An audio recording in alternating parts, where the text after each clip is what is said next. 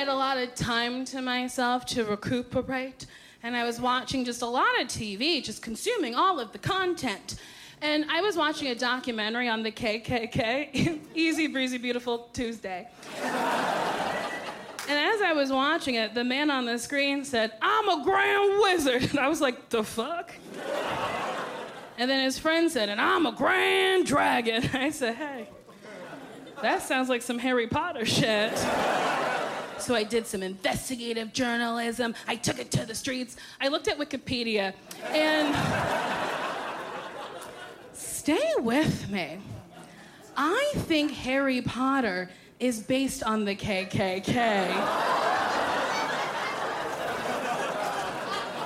Let's take a journey.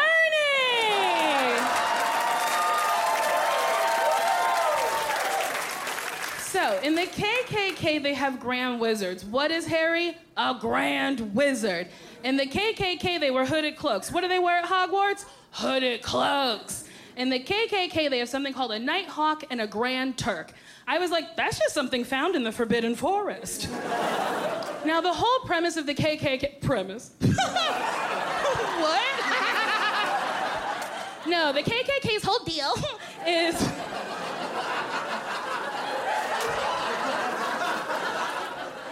keeping white people and black people separate. The whole premise of Harry Potter is keeping magical people and non-magical people separate. So, if we follow my logic, not yet, fucking checks out, okay? Non-magical people are black people and they call them muggles.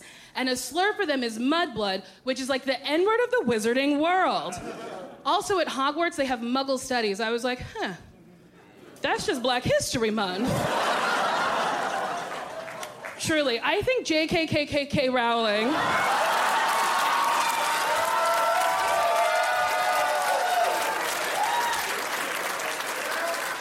was sitting in that coffee shop, taking a break from writing and hating trans people. And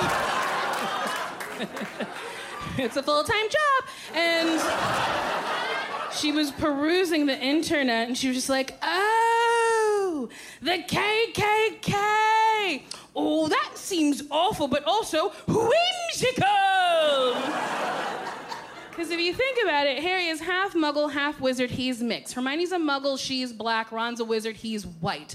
So if you really think about it, Harry Potter is a story of a mixed boy, his black friend, his woke white friend, as they try to overthrow the racial patriarchy of the wizarding world.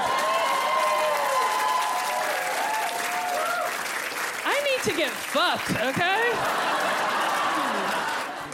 Watch Nicole Byer, Big Beautiful Weirdo, only on Netflix.